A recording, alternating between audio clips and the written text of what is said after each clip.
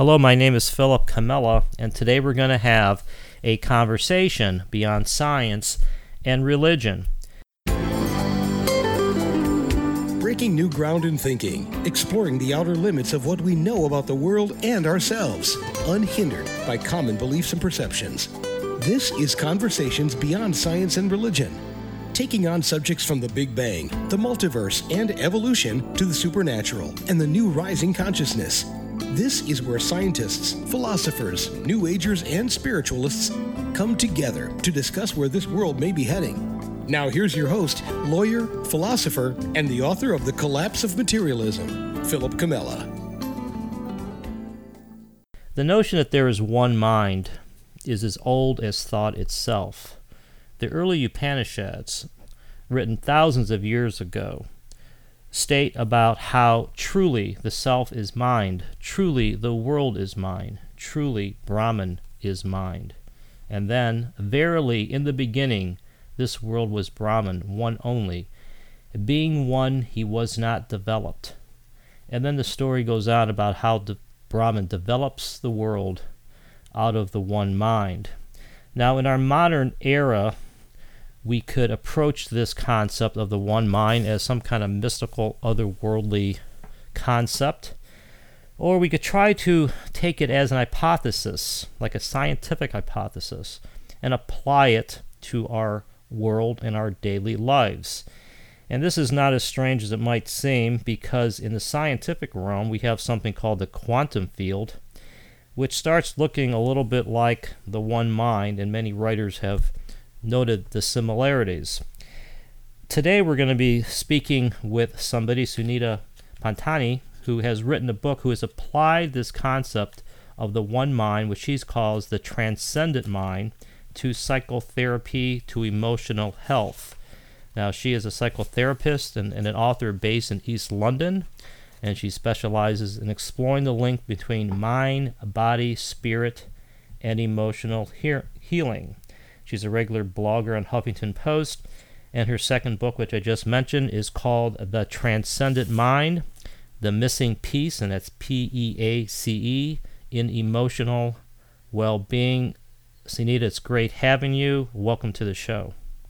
Thank you, Philip. It's great being here, so thank you for having me. And I want to make sure everyone's aware that Sunita was kind enough to have me on her radio show about a year or so ago, and it's always nice to know that there's more than one person going down this road. But let's talk about your book for a second here. What led you to this concept of the transcendent mind, Sunita? Well, actually, it started off, Philip, when I qualified as a psychotherapist. What basically happened was that I was seeing clients, and what I was realizing was that the traditional psychotherapeutic techniques were not necessarily successful a lot of the time. And then, of course, I'd have clients sometimes that would come in with no major issue going on, but they just felt a sense of emptiness or a void within. And, really, as I started to just really look at this field in more detail, the question that I started to ask myself was, well, who am I?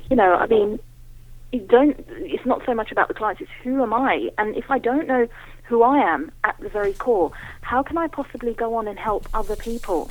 And that's really when I started to look outside of the box, so to speak, and go further than just traditional psychology and really have a look at what else was out there. And of course, Philip, the key thing is that I'm not the first person in psychology, obviously, to come up with this concept. We have like Jung, for example, the collective unconscious.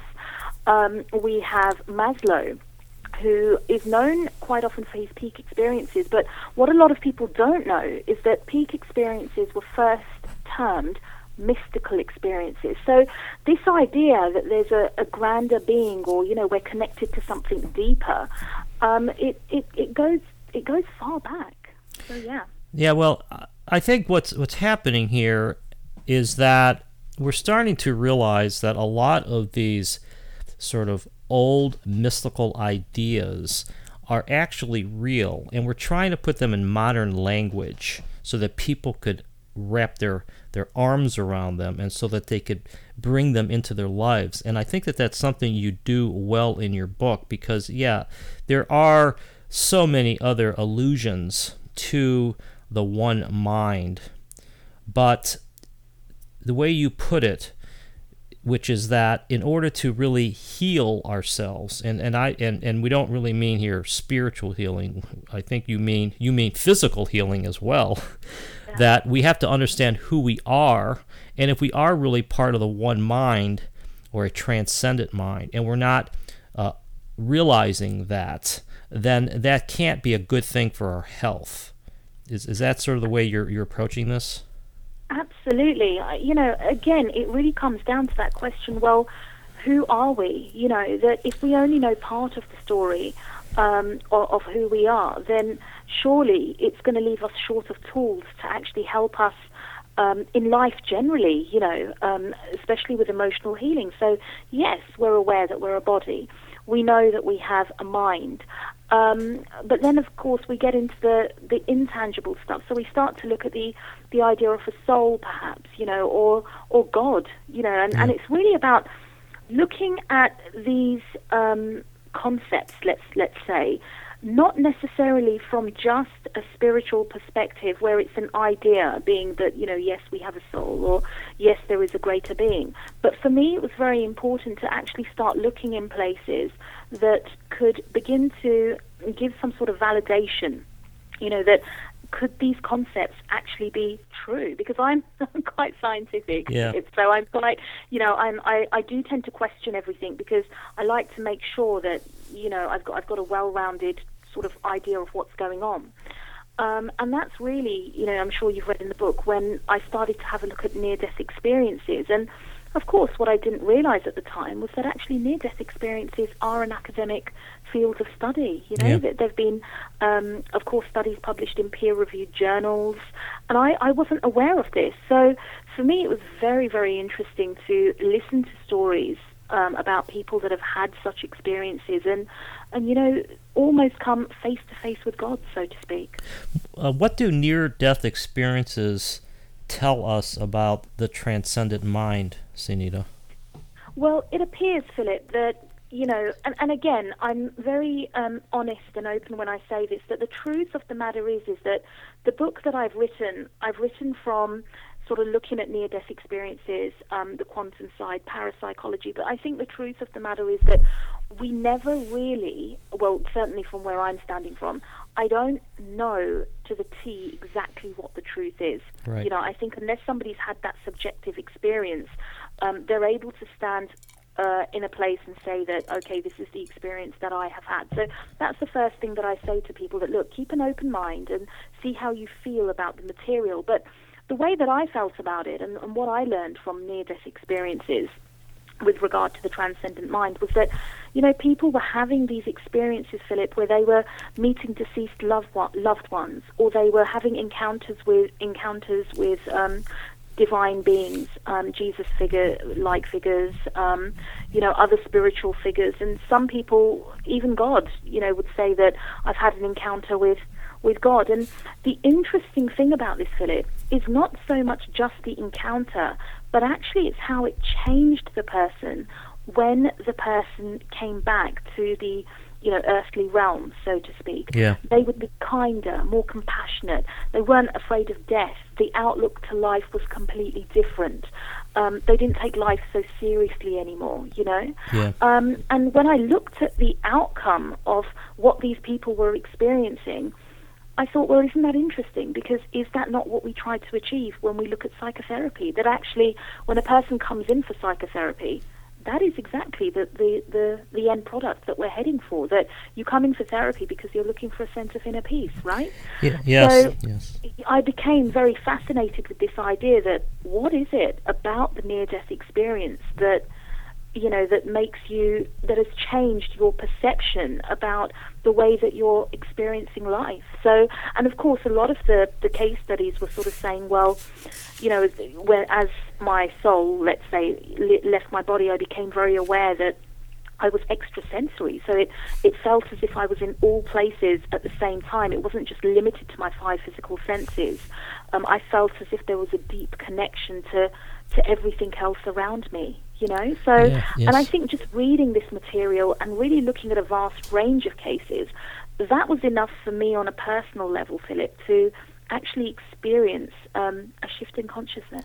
Yeah, and I think that the near-death experience realm or literature is really starting to make some inroads into mainstream science, as you say. And this is one of the amazing phenomena that it's occurring right now, I think, out there in science, and that is when the evidence builds to such a state that it cannot be ignored, science itself has to begin to change. And this is something that, of course, I'm a big advocate of, and you know, it all comes out of Thomas Kuhn's The Structure of Scientific Revolutions, that great book. I think it was called one of the, if not the greatest book in the 20th century, one of the 10 best. But that was the book where, you know, Thomas Kuhn invented the word paradigm, and about how paradigms have to change when existing theories don't explain everything.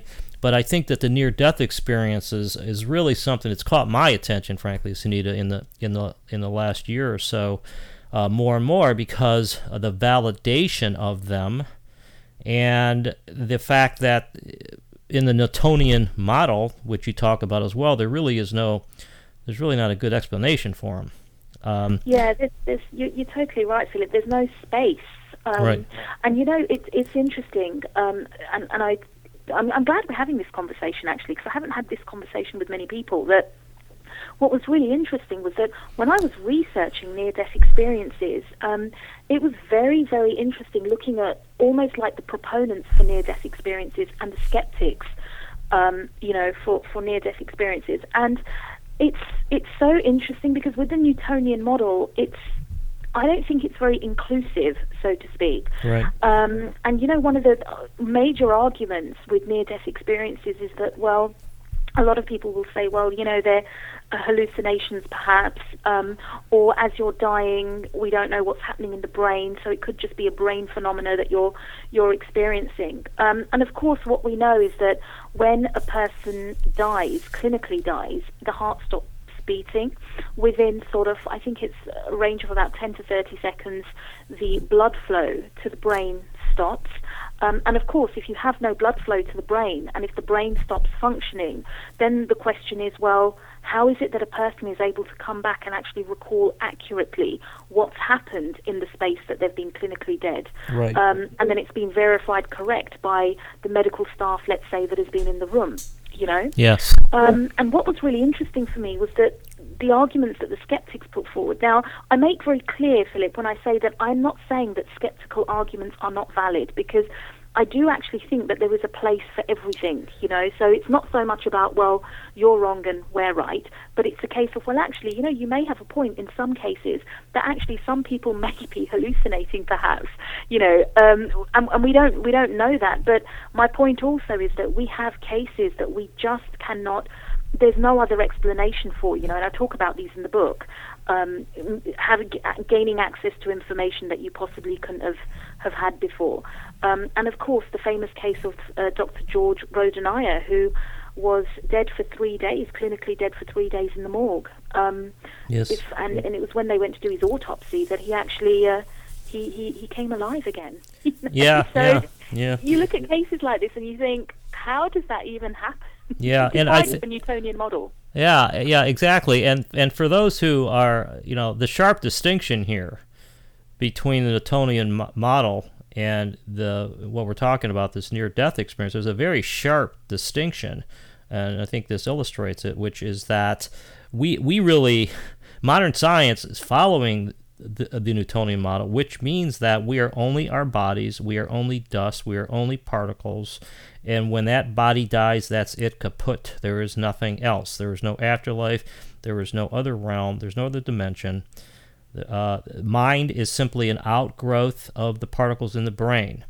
And what we're saying here, and if you actually do the research and you mentioned P.M. Atwater, who I had on my show a couple months ago, who's a very, very good researcher, one of the top world's top researchers in near-death experiences, is, as you point out, Sunita, that there are cases where the brain is dead, everything else is dead, but then the patient comes back and they tell about an experience they had about visualizing the medical room, the people in the room, the greeting cards that somebody was buying for them. There's just amazing, amazing stories. And I guess the other point I'll add here to show that there is something going on is that if you go to the scientific world, the neuroscientific world, and you ask them, well, what is consciousness? There's a lot of hand waving, a lot of question marks, because the question about how consciousness arises from the matter of the brain is also called the hard problem of consciousness. And if you research that, nobody really knows.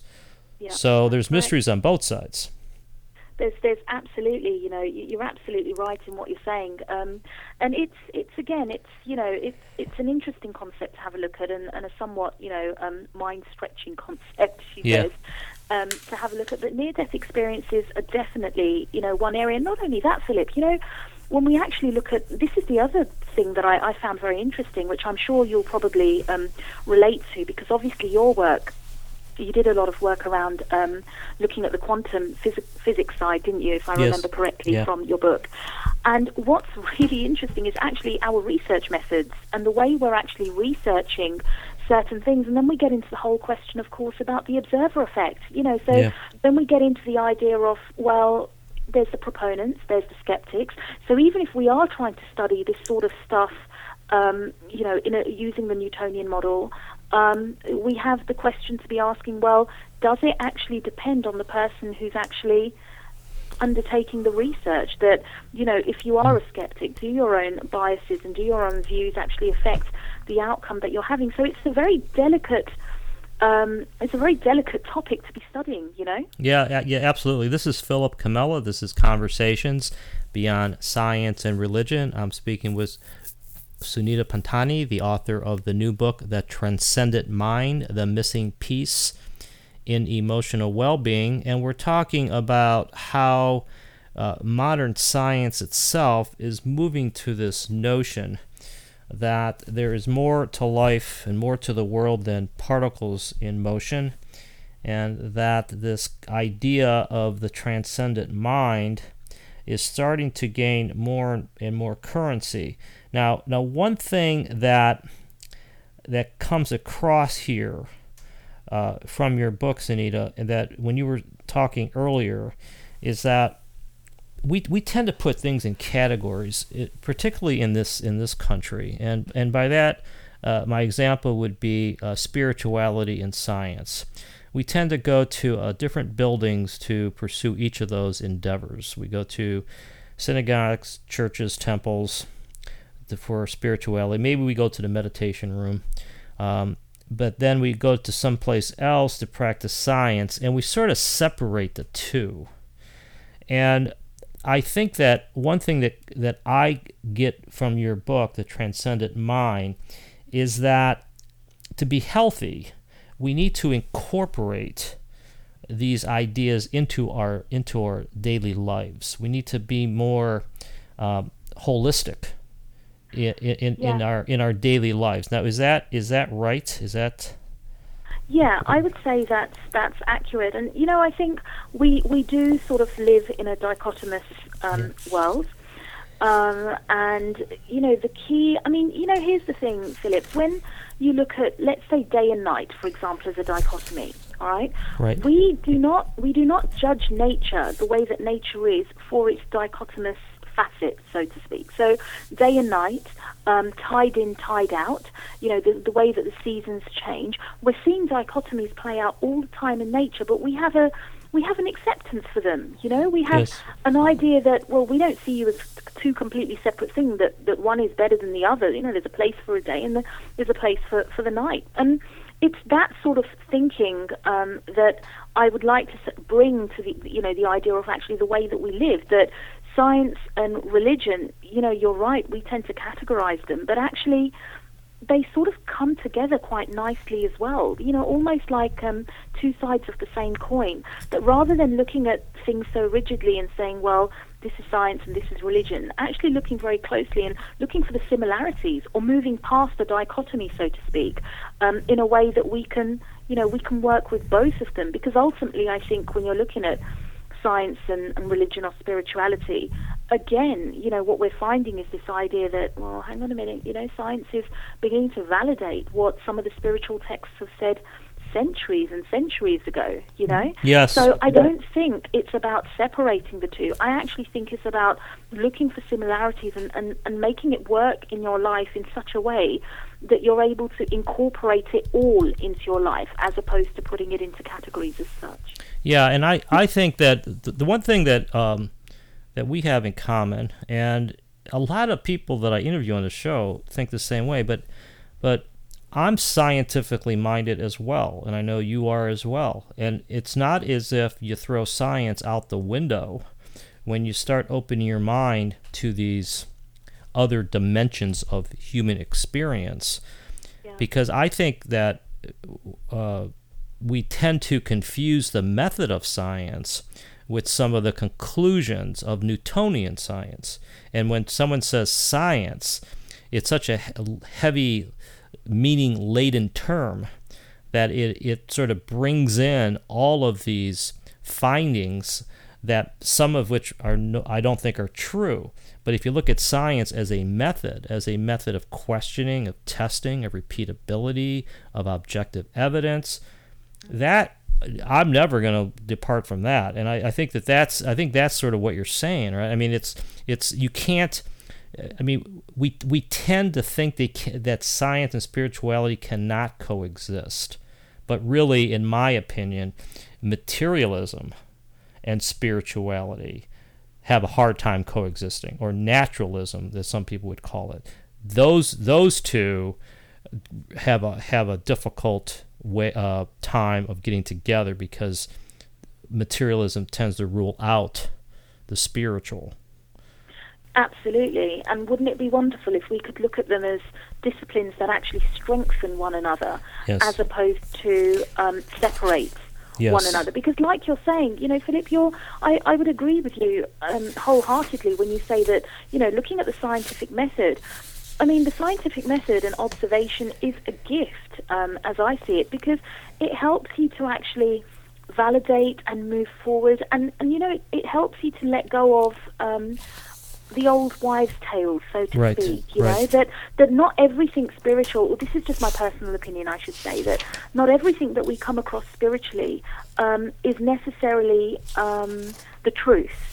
Right. And it's the same with science. Not everything that we come across with the Newtonian materialistic model is the truth. But when you begin to kind of use one to help validate the other, we end up in a stronger position if we actually bring the two together. I mean, and it's not just about the spirituality and the materialism in terms of science and religion. When we look at ourselves as individuals, we have the physical body, but we also have this subjective feeling that there's something more to us that meets the eye when we have deep meditative experiences or subjective experiences such as near-death experiences. We don't sort of say that we're one or the other. We bring it together and we say that, well, a lot of people will say, I'm a spiritual being having a human experience. We don't disregard one or the other. We learn how to bring them together so that we can make most out of where we are. Yeah, and I think that this is one of the, key issues right now in this whole field, which is, what objective evidence is there for such things as near-death experiences and, say, parapsychology? What objective evidence? And because one way of looking at science is science wants to see it. They want it to be proven. They want to bring it into the laboratory and hook up electrodes to your brain and have you prove to them that there is such a thing as a near-death experience. And some of it is provable, such as you mentioned Dean Radin and the research that he and others are doing on parapsychology.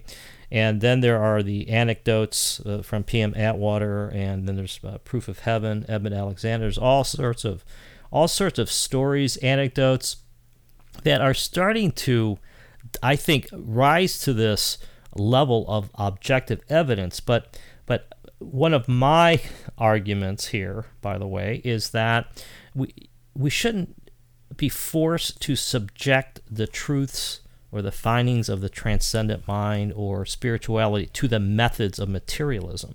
Whoever said that we had to be tested by the methods of, I agree, let's test it by the methods of science, but who said that it's only true if it meets the test of materialism? It's sort of almost a kangaroo court there. Yeah, absolutely. I absolutely agree with what you're saying. It just comes down to this idea of what you talk about with your work, that science, as we know it from the materialistic perspective, it's quite a narrow-minded approach. Well, I like to now move to something that's really a challenging topic that you cover in your book really well, and a lot of people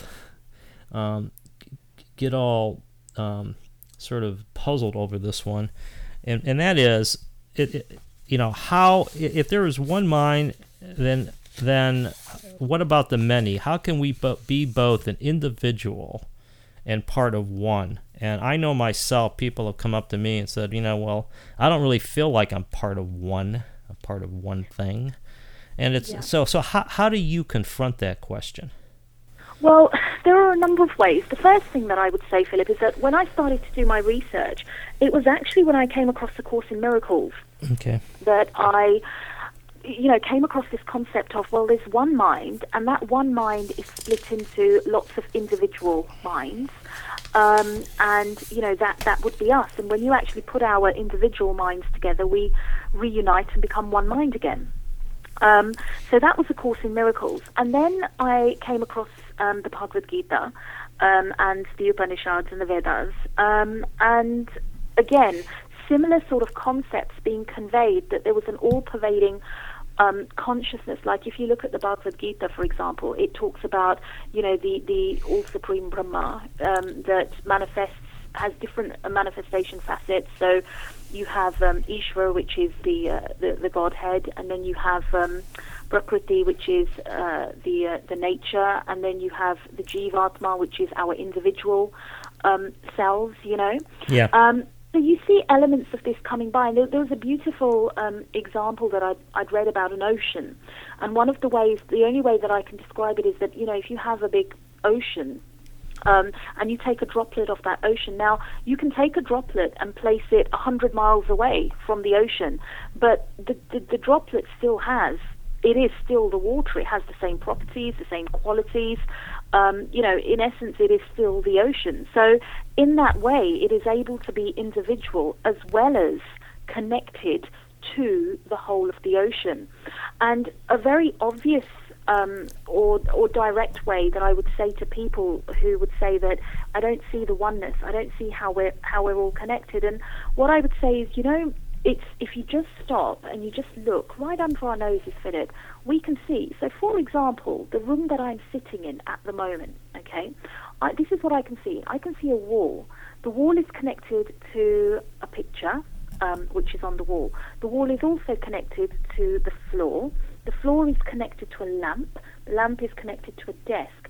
Now, the desk, although it seems as if the desk is standing in isolation, it isn't actually, because the desk is connected to the air, which of course is, some sort of a substance, which is then connected to me.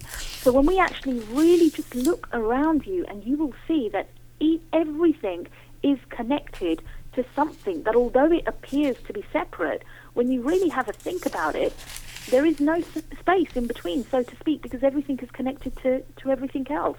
Do you see what I'm saying? Yes, and I think that puts it in very concrete terms. And I think you mentioned this in your book, but one of the metaphors for this is the famous Edgar Mitchell vision of the planet Earth when he was coming back on one of the Apollo missions. and the image of the planet Earth viewed from outer space as being one planet, where everybody is everybody is connected in some way or the other. And then you have the internet, which is another sort of metaphor for a web of connections. And it's as if the entire physical world is a metaphor for the one mind. And I mentioned this a lot in the show, but that was really Ralph Waldo Emerson, who said something like, nature is a metaphor of the human mind, just to show you that we tend to be going in cycles with some of these concepts. We keep sort of uncovering, we articulate them and say, well, I guess somebody else may have come up with the same thing. And to me that always means, well, maybe we're onto something. I think not only that, Philip, I think everybody else keeps coming up. This is what I believe, with the same thing, because there is only one thing in existence. Yeah, that's another way to look at it. Yeah. We're going to eventually, but, the more that a person has that deep shift in consciousness, it's so funny, because it's like, a lot of the time people are expecting to really, let's learn something new, but it's like, seriously, I mean, really depending on our levels of perception and how we are developing individually in terms of our consciousness, there's going to come a point where every single person is saying the same thing in their own unique, expression. I mean, just take a look for a minute, Philip. I mean, we talk about it. You talk about it as materialism in science. I bring it to psychotherapy. Some of the open-hearted business people will apply the same concepts to business. And when you break it all down, that is what you're going to find, that, that's exactly what you're saying, but you're just using a different language, because there is only one singular truth. And I think that's what I try to get across in the book, that, folks, we are one, learn how you operate, and just watch how your life changes. Yes, this is Philip Comella. This is Conversations Beyond Science and Religion. I'm speaking with Sunita Pantani, the author of the new book, The Transcendent Mind, The Missing Piece in Emotional Well-Being. And there is a point here that I think you do, that I don't know if anyone's done this before, which is sort of bringing these concepts of the transcendent mind and the one mind into psychotherapy and using it as a method of healing. And we've talked about it a little bit, but maybe you can give us an example of how this really works, maybe with one of your patients or something. I mean, what it really means to use this notion of transcendent mind as a healing technique. Okay, so that's a very good question. Now, again, the first thing that I would say is that we, first of all, need to understand. So I look at, let's say, healing. Before I use the patient as an example, I tend to look at healing as having four elements that we need to address, okay? Right. And they're very sort of vague isn't the word that I'm looking for, generic, let's say. So the first element is understanding emotional wounding. Okay, so really understanding how wounding occurs with us on a personal level. The second element is understanding emotional healing. Now, here's the thing, Philip.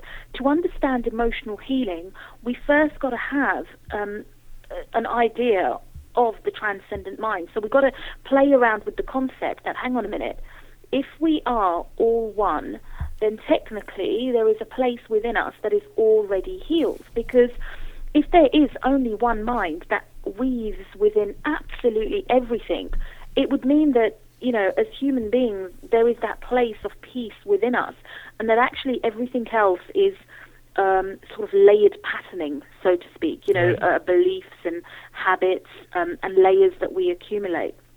So that's understanding emotional healing. Now, the third element that I talk about is the tools that we can use, and the fourth is the role of nutrition. Okay, so that's a very general overview of how I begin to bring the transcendent mind into healing. Now, coming back to this idea of really looking at what emotional healing is, and this is really where the transcendent mind becomes quite pertinent, because actually what I've come to realize throughout my own practice is that there came a point, Philip, when I stopped looking at theory and for answers that, well, how does this work and how does this work? And actually I started to ask myself some very, very basic questions. You know, look at your clients. How are they progressing? And, you know, it wasn't, many of them didn't have an instantaneous healing. So for many of them, it took time. The healing was gradual. And I know that that's definitely been the case in my own personal case, that bit by bit, step by step, I've gotten better, over the years. But the one thing that I learned, that I observed, I should say, with the transcendent mind, was that there's a certain amount, Philip, that we can do. Okay, so let's have a look at you and I, for example. If we want to change a particular thing, there are certain steps that we can take. So, for example, we might find that talking to somebody helps to alleviate some of the energy that we're carrying. We may find that we start to change our thoughts or implement certain, again, behavior modification techniques. But then there comes a point, and this is where the transcendent mind gets involved, where we can't do any more than that. We can't take a conscious concept of healing and say, right, this is how I'm going to heal, this is how long it's going to take me, and this is how it's going to happen. Okay, with every person. There may be some people that can do that, but not everybody is able to do that. So when we look at that, what we come to realize is that there is a part within us, which is the transcendent mind, that actually comes in, I believe, and does the healing for us. Yeah. So, you know, we talk about co-creation or we talk about co-manifesting. Well, I like to use the term co-healing, that actually we do not do all the healing. And for a vast majority of the clients that I work with, when they look back, Philip, they will say that, you know, Sunita, I can't put my finger on it. I don't know exactly when the healing has happened. But all I know is that 6 months have passed and I'm a different person today than who I was 6 months ago. So it's about this idea of there's a place for you to do, and then there's a place for you to stop, relax, and be, and trust that the healing is going to take place. I don't think there's a single person on this planet. Actually, there may be. I shouldn't ever say that there definitely isn't. But I think with the vast majority of people, nobody's actually going to be able to put their finger on it and tell you this is exactly how healing happens. This is what happens to your spirit. This is what happens in your brain. This is what happens, in your body. So there's this element of a mystery as to how we heal, and I think that's where the transcendent mind comes in. What's a practical example of emotional wounding? So a practical example would be, let's say, for example, somebody who has witnessed, let's say, a world war, okay? And they've witnessed a lot of killing and some detrimental circumstances. And it almost leaves, it's as if the psyche can't deal with quickly enough the effects of what the person has witnessed. So this creates an emotional wound that we carry around within us, and this can then manifest later on as post-traumatic stress disorder, let's say. Or if we bring it back to, a simpler example, it may just be that as a child, if you were teased for being overweight, let's say, and you're hearing the same message over and over, it creates a wound within us, an emotional wound, which needs healing because it needs correcting and it needs accepting, because it isn't the truth necessarily. It wounds us to the very core, and it shapes our very belief system and our perception. Yeah, that's good. And so, is this the intention and allowing that you talk about? In other words. Absolutely. In other words, there's not necessarily a direct line to the healing process. It's not as if you take a pill and it will cure the wound, the emotional wound. It's not like a magic bullet, right? No. It's more like get it out of your system, express it, and then sort of let the universe work for you, kind of thing. That's right. Again, it comes back to this idea, Philip, of happening in layers. I can't tell you the number of clients that I've worked with that again, the people come in and it's like, I'm in really bad pain emotionally. I need some help, and I just need to heal now. I can't cope with the anxiety. And the first thing I'll say to someone is, look, there are many different modes of healing modalities out there, but the way that I work, I tend to work very much try to facilitate or help the person facilitate a deeper level of healing, which I'll come on to in a moment. And I'll say to them, look, this is going to take time, because when I stand back, when I look, we are on a journey throughout life. That throughout life we don't really stop learning and healing as we're moving along life. Right. So it is a case of that.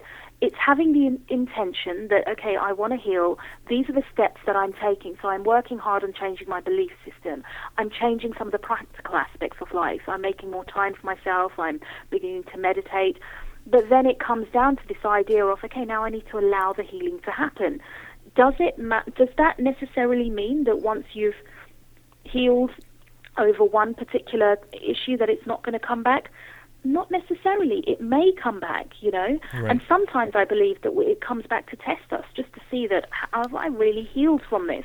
So I do believe that in some cases it will continue to push until you're in that place where you have a deep level of acceptance for what it is, and your experience, and really, ultimately, when love fills the heart. That's what it comes down to. Because emotional healing and wounding, what wounding does, Philip, is that it closes off some of the love. So if you imagine that when you're born like with this open heart, and of course, as a transcendent mind, it's like an open heart of love. But through experiences and through wounding, we sometimes cover that up, if you just imagine covers coming down on parts of our heart. And then as we start to work through those covers and that wounding, we, begin to express who we really are, which is a loving character. Yes, we have boundaries, but, we're coming from more of a loving, compassionate place for both ourselves and for others. Is there a relationship between this approach and prayer or meditation? I mean, it sounds like there's some overlap. Absolutely, there is, and again, it comes down to what we were talking about before. That right. Meditation and prayer is perhaps a different set of words or a different language to describe, what it is that we're looking at in psychotherapy. So again, coming back to that idea of labels or separation that we were talking about. Well, this is psychotherapy, this is religion, and this is prayer, and this is meditation. But actually, in truth, when you put it together, you will begin to realize that they're all tools. They're all tools that are working on to achieve the same end result.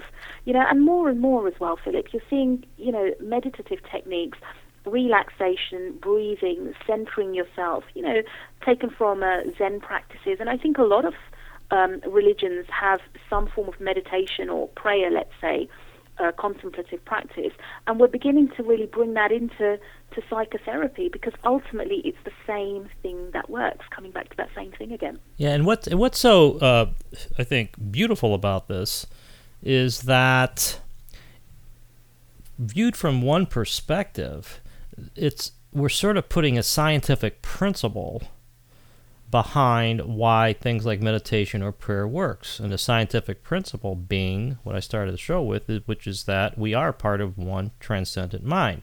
And if you start off with that as being the scientific principle, we start giving ourselves a reason why this works.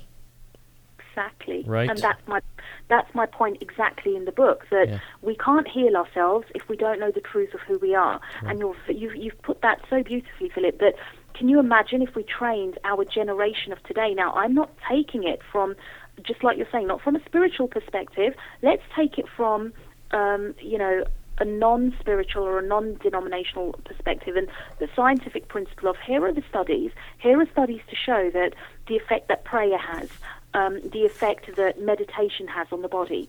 Now, and obviously that there seems to be this idea that there's one field that connects everything. Let's use that as our foundation. Now, can you imagine if we started to view life from this perspective, Philip? This is what it would look like. I would look at you and I would say, okay, I don't agree with everything that you're saying, but deep down there are studies to show that, it looks like we're connected. So I'm just going to accept you for who you are. It would be easier for us to show love, compassion, kindness. And of course, when we come across cases like extreme cases where I've worked with people who have had family members murdered, let's say, and they can't find it in their hearts to forgive, but they understand that by holding on to the resentment, it's literally killing them. Right. So they've got to find some way to, this idea of forgiveness isn't about, by forgiving you, I'm saying that it's okay what you're doing. This is not what we're saying. By forgiving, what we're actually saying is that I need to let go. I need to allow you out of my mind, my psyche, because if I don't, the resentment is going to have a negative effect on me. And it's about looking at the other person and saying, your behavior is not conducive at all. It is not a nice behavior. But what is it that's propelled you to do that? Where are you coming from? How wounded must you be to step up and take such an action? And again, we're not saying that they should be, freed or not shouldn't be reprimanded for their actions. But it's a different place coming from an understanding as opposed to complete and utter blame and more hatred. You see what I'm saying? Yes. It gives a sort of a deep-rooted basis to understand sort of tragedy and depression and the quote unquote bad things that happen to good people.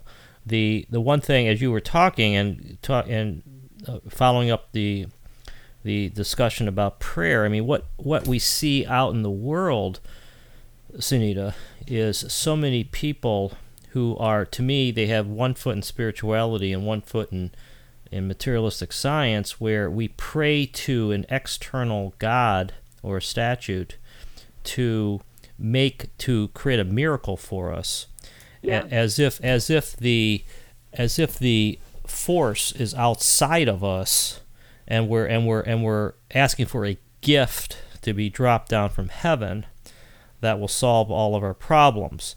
And to me, that sounds again like a metaphor, in my opinion. But what you're saying, and I completely agree with you, by the way, is that if the power is within us, the force is within us, then that it's a matter of us coming to understand that we are part of this substratum, this foundation of mental energy, or I recently called it the energy of being, that is the source of healing, because it's also the source of the world. and so you've got it. And what I would say to add to that, I spent a long time, Philip, saying that exactly what you're saying, that okay, so the transcendent mind is within us, but then one day I kind of realized that actually I think we are within the transcendent mind. There is only the transcendent mind, which is what you're saying. Yeah. And it's not even about necessarily finding that place within, although that's what we use because we can put it into words better that way, so to speak. But it's about understanding that we are within the transcendent mind. We are within consciousness. That is all that exists. You know, the Brahma, the Vishnu, the Mahesh, which you may have an understanding when you look at the Bhagavad Gita, because I know you've talked about that in your work. But when we look at it from that perspective, that is it. There is only that. And when we look at life from that perspective, you will find that there will be a lot more solutions. We'll have more solutions at hand to deal with some of the issues that we struggle to deal with today. Yeah, and there's so much here. And once again, this is Philip Comella. This is Conversations Beyond Science and Religion. I'm speaking with Sunita Pantani, the author of The Transcendent Mind, and we're talking about how instilling the truth of the notion that there is a transcendent mind, a one mind, into our lives, but also into our health, our emotional well-being, is not only a good thing to do, but it's also rooted in a deep truth. And this sort of leads me to another practical spin on this, which is what does this all mean for the body? Because in the spiritual discussions, people, we tend to think that this is a otherworldly or a mystical journey that has to do with our mind, our well-being, our attitudes, but our bodies are something else, and our bodies do what our bodies do. In other words, we separate spirit and body. But what do you think about what this means for physical illnesses and the body itself as we move through this development and understanding the transcendent mind? Philip, I think that the body is a reflection of our innermost thoughts and beliefs about ourselves. That's what I believe. Yeah. That the body is an essential component that we need in order to maneuver our way through life as we know it. It's very interesting because quite often when people, sometimes when they get onto the spiritual path, they can sometimes disregard the body and not pay it as much attention.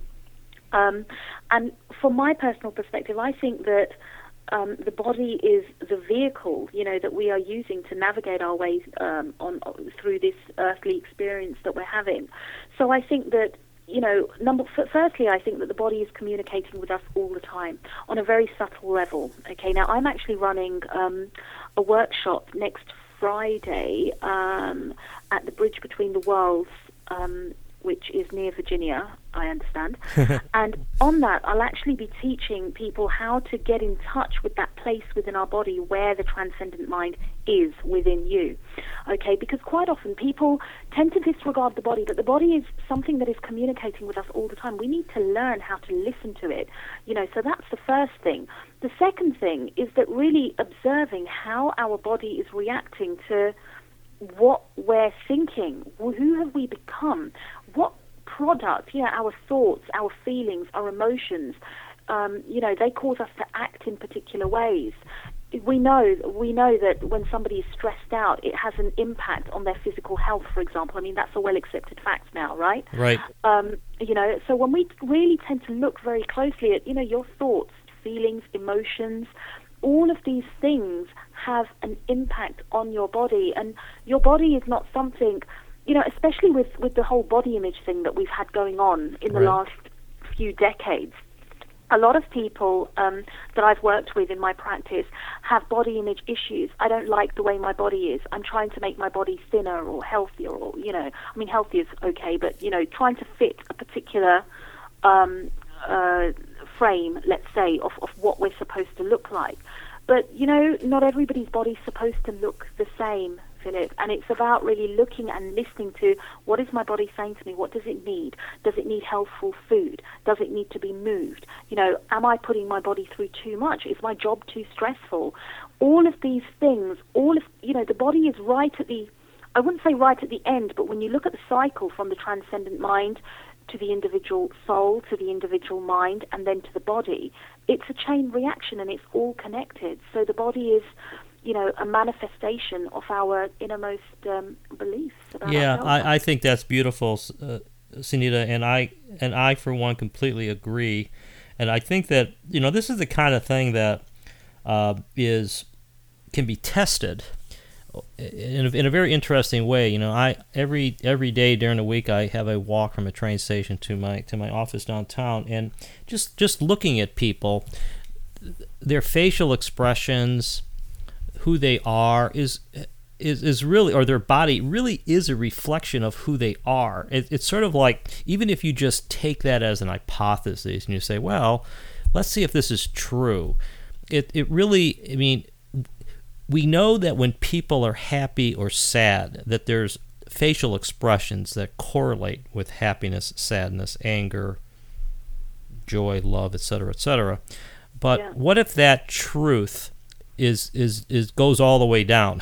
In other words, it reflects their stress levels, their beliefs, their limitations, their self-imposed restrictions, their culture, everything. And it really is, it's a beautiful way. I think it's a great way to think in some ways, and this is a deep topic right here. So, and we're not going to have time to unwrap it all, but to me it shows that we are responsible for who we are, and that too many of us sort of think that, well, I am the way I am. I don't have any control over this. My body does what my body does. But to me, I think it's healthier to imagine that you do have control. And maybe we don't have complete control, because who knows what the transcendent mind is up to. But it's, to me, it's a very healthy way. It's also more uplifting and promising. It says that, I can, as I improve my inner self, I improve my outer self. Absolutely, Philip. And, again, what you're saying is absolutely right, that, I would say that we might not have complete control over what the outcome is, but we are empowered, we do have a responsibility, and we have the power within to at least take the steps, listen to what our bodies are saying and respond appropriately. We have that. So, yeah. Yeah, I think it's also, as I said, it's a very kind of a uplifting approach. And just one more little thing here. You talk about time and the healing benefits of time. And there is that saying, I mean, you put a different spin on it, but there's a saying about time heals all wounds. And so why don't you just say a couple of things about where time fits into this? I think, it comes down to that age-old saying, doesn't it, that time is the greatest healer. Yeah. And sometimes I think you've just got to have the faith, Philip, and the trust that, there's a timing. We are not in complete control of the way that we function. That, again, it's just tying everything together. There are certain things that we can do. There are practices that we can participate in that we can hope will produce very good outcomes for us. But then there comes a point where you just need to let go and let time do its thing. It's the idea that you don't know when the healing is going to happen. Some people see this with creativity. They have like aha moments. Yeah. We don't know when that is going to happen. So at the same time, it's paradoxical. In one sense, we need to give it all we've got, and we've got to be very, throw ourselves into this and give it all that we've got to be disciplined and do the best that we can. But in another way, we've got to be willing to let go and give it time and just say, you know what, I'm doing my part. Now I need to just hang on, wait, and let the transcendent mind do its part.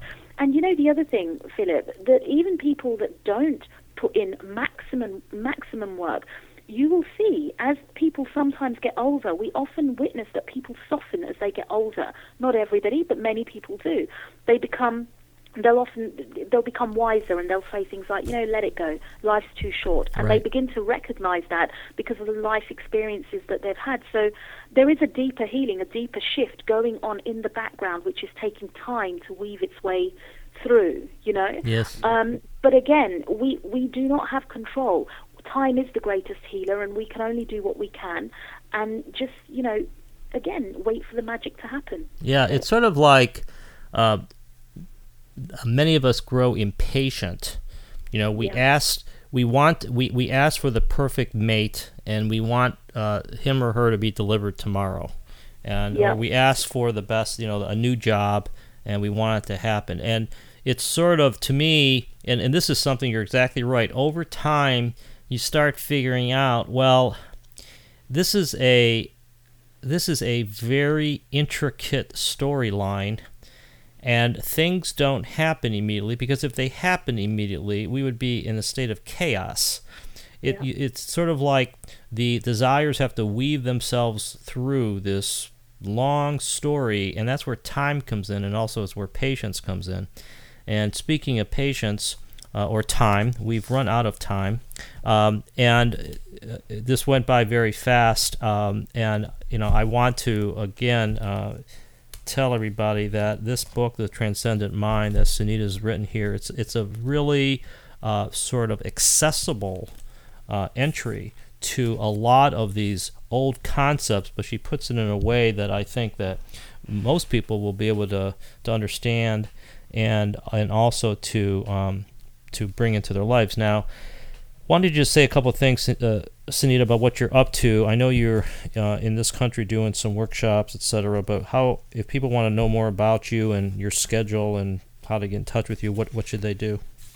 They can check out the website, which is www.sunita, that's SUNITA, Pattani, PATTANI.com. And if they go onto the events page, they will see the upcoming talks and workshops that I have. There is one going on Friday, the 8th of May, at Bridge Between the Worlds, which I mentioned. And yeah, if you enter your email also into the homepage there, very shortly I'm going to be sending out sort of weekly teachings, practical steps that people can take in order to really put some of this stuff into practice.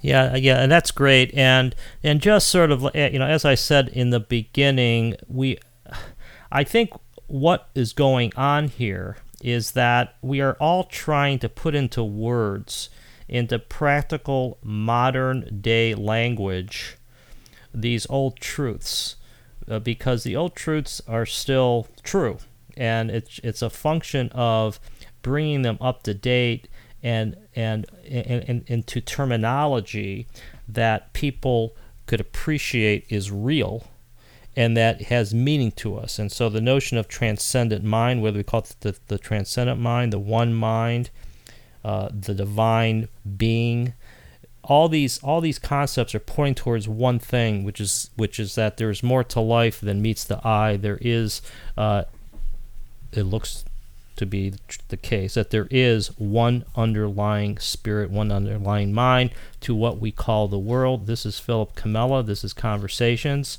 Beyond Science and Religion. Sunita, it's always a pleasure talking to you. I wish you the best of luck, and we'll see you next week. Thank you for listening. You've been listening to Conversations Beyond Science and Religion, hosted by Philip Comella.